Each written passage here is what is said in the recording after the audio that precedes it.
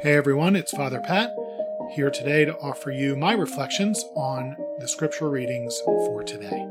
Our readings for today are from the 26th Sunday in Ordinary Time, Cycle B. Our first reading is from the book of Numbers.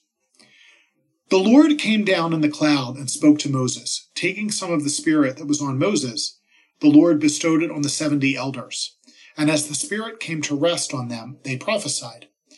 Now 2 men, one named Eldad and the other Medad, were not in the gathering, but had been left in the camp. They too had been on the list, but had not gone out to the tent. Yet the Spirit came to rest on them also, and they prophesied in the camp. So when a young man quickly told Moses, Eldad and Medad are prophesying in the camp, Joshua, son of Nun, who from his youth had been Moses' aide, said, Moses, my Lord, stop them. But Moses answered, Are you jealous for my sake? Would that all the people of the Lord were prophets. Would that the Lord might bestow his Spirit on them all. The word of the Lord. Thanks be to God. Our response, the precepts of the Lord give joy to the heart. The precepts of the Lord give joy to the heart. The law of the Lord is perfect, refreshing the soul. The decree of the Lord is trustworthy, giving wisdom to the simple. The precepts of the Lord give joy to the heart. The fear of the Lord is pure, enduring forever. The ordinances of the Lord are true, all of them just. The precepts of the Lord give joy to the heart. Though your servant is careful of them, very diligent in keeping them, yet who can detect failings? Cleanse me from my unknown faults. The precepts of the Lord give joy to the heart. From wanton sin especially, restrain your servant. Let it not rule over me. Then shall I be blameless and innocent of serious sin. The precepts of the Lord give joy to the heart.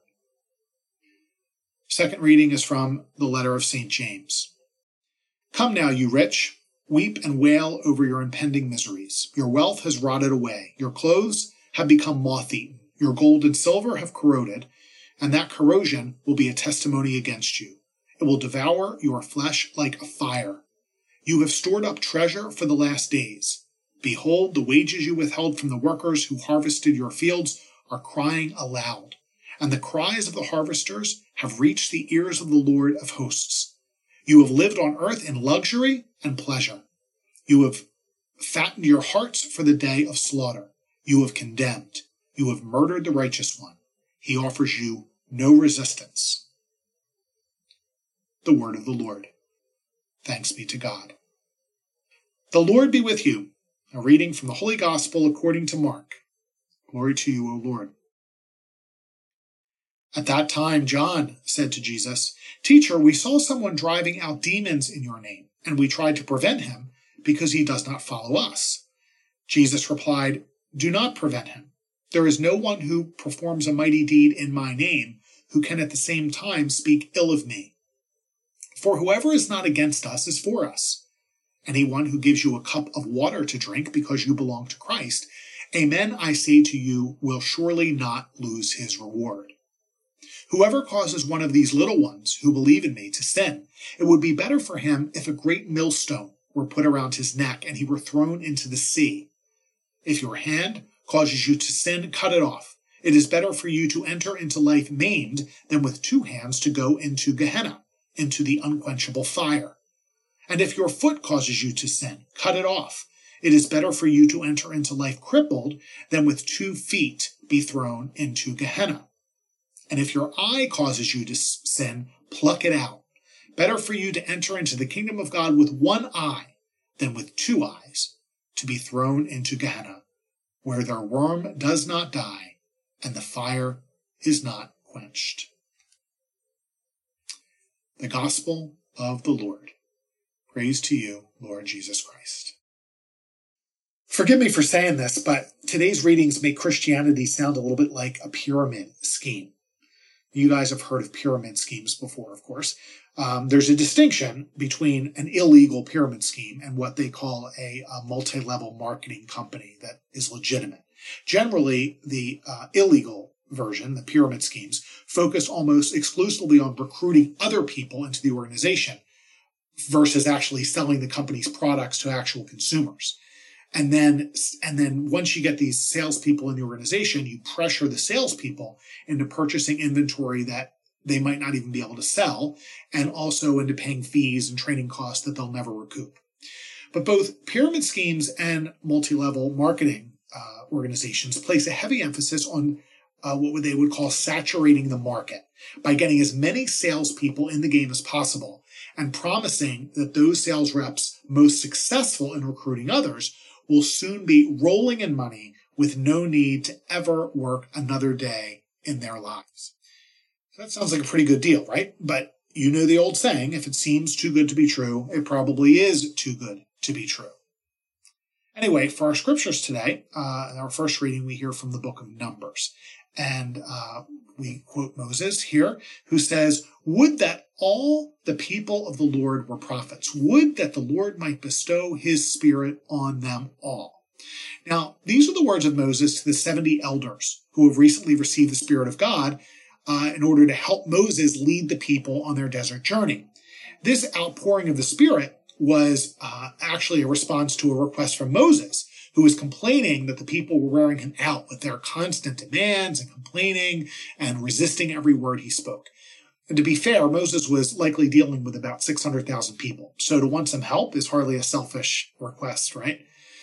But the Lord directs Moses to gather together 70 elders to receive the Spirit, to receive prophetic gifts to help Moses out. For whatever reason, 2 of those 70, Eldad and Medad, don't show up to the tent to receive the Spirit with the others. And yet the Lord bestows the Spirit on the 2 of them anyway. And they're back in the camp and they start prophesying to the people in the camp before the others even get back. The other elders get back, they see what's going on, and they get angry because Eldad and Medad didn't follow the rules and they were bold enough to speak in the Lord's name without even being in the place they were supposed to be.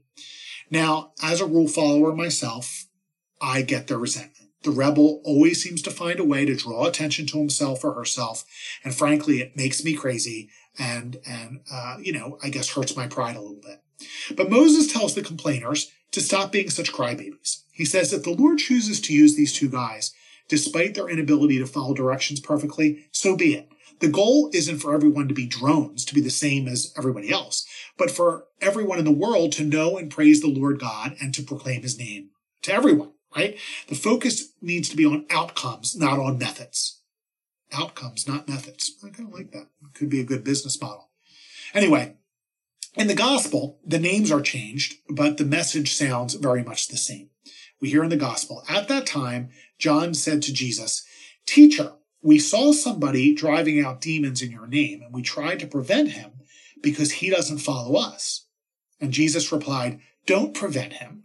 There's no one who performs a mighty deed in my name who can at the same time speak ill of me. For whoever is not against us is for us."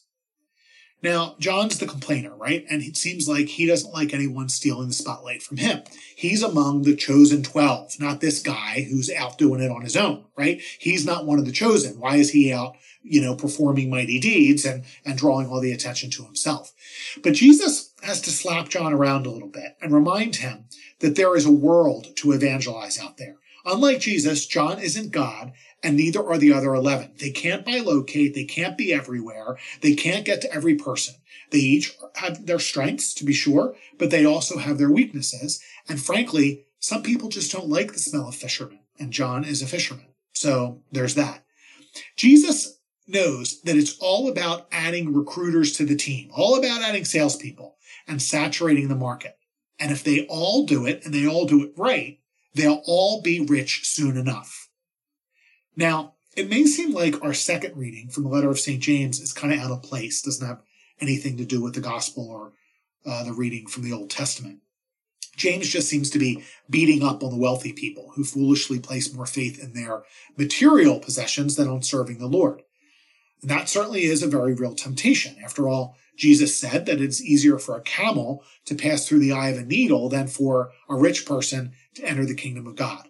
Jesus certainly doesn't mince words when he says those things. But Scripture rarely has only one meaning.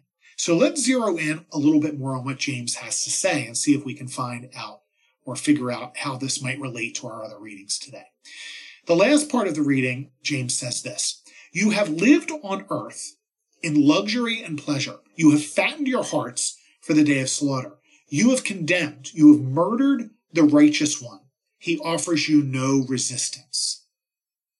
Now, that might sound familiar to you because it sounds a lot like the suffering servant song from Isaiah that we heard 2 weeks ago in the first reading, and the reading from the book of Wisdom that we heard last week, when the just man, quote unquote, seemed obnoxious to us. When we claim sole possession of the gospel, do we not fall into the same temptations as the one who is rich? When any one of us professes to have special knowledge or authority to do what no one else can do, isn't the risk that we make ourselves into gods, jealous gods, who, like in the ancient Greek mythology, are threatened by and have to take vengeance on their enemies? But see, Moses had the right idea. He knew he couldn't lead 600,000 people. He didn't know everything, and he didn't have unlimited strength. He also wasn't going to live forever. He knew the only way to conquer the world for the Lord was to saturate the market with those filled with the Lord's Spirit, sort of like an evangelical pyramid scheme. That doesn't mean there wasn't going to be a hierarchy. Moses was still in a unique role, was sort of the leader. But the Spirit had to be given some room to move as the Spirit wanted to move in order for God's will to actually be done. I know what it's like to be in positions of power and influence. In the business world, I had authority and power in different roles that I had. And of course, I've had that in the church as well. My education, my experience, quote unquote, qualified me for those positions and gave me necessary tools, to do the job if I used them wisely. But I had to listen to those above me and to those below me in order to lead effectively. And I had to be entrusted with authority and responsibility, and I had to be willing to entrust authority and responsibility to other people in order to achieve the result that I wanted. Put another way, I had to trust people, and people had to trust me, even when I or they didn't do it perfectly or exactly the way that I would have wanted it done or that others might have wanted it done.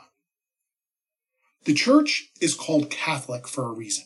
Catholic means universal, remember. There are no less than 24 different valid liturgies in the church, with roots in countless cultures and times throughout the world. We found a way in recent years to invite and incorporate Anglican worship traditions to make it easier for Anglicans who want to become Catholic, despite the difficult history that brought the Church of England into being in the first place. Pope St. Paul VI, whose feast day is today, by the way, happy feast day, Pope St. Paul VI. Pope St. Paul was the first pope in nearly 1,000 years to formally recognize the Orthodox Church. And Pope St. John Paul II was the first pope since St. Peter, we think, to enter into a Jewish synagogue, and the first pope ever to pray in a mosque. And yet, we can become so rigid within our own walls, so afraid to listen to each other and to admit that maybe, just maybe, somebody that challenges our methods, our beliefs, pushes our boundaries a little bit, could actually be a prophet, the voice of the Spirit crying out to be heard. The gospel is good news, and yet less people, not more, are hearing it and believing it. Shouldn't that tell us that something's wrong? We're far from market saturation, guys. And it seems like we've gotten better at convincing people why our product isn't for them, rather than why they can't live without it. Moses wasn't afraid to cry out and ask for help. And so why are we? Can we not trust the Spirit to lead us and to lead others who are called to preach the gospel also?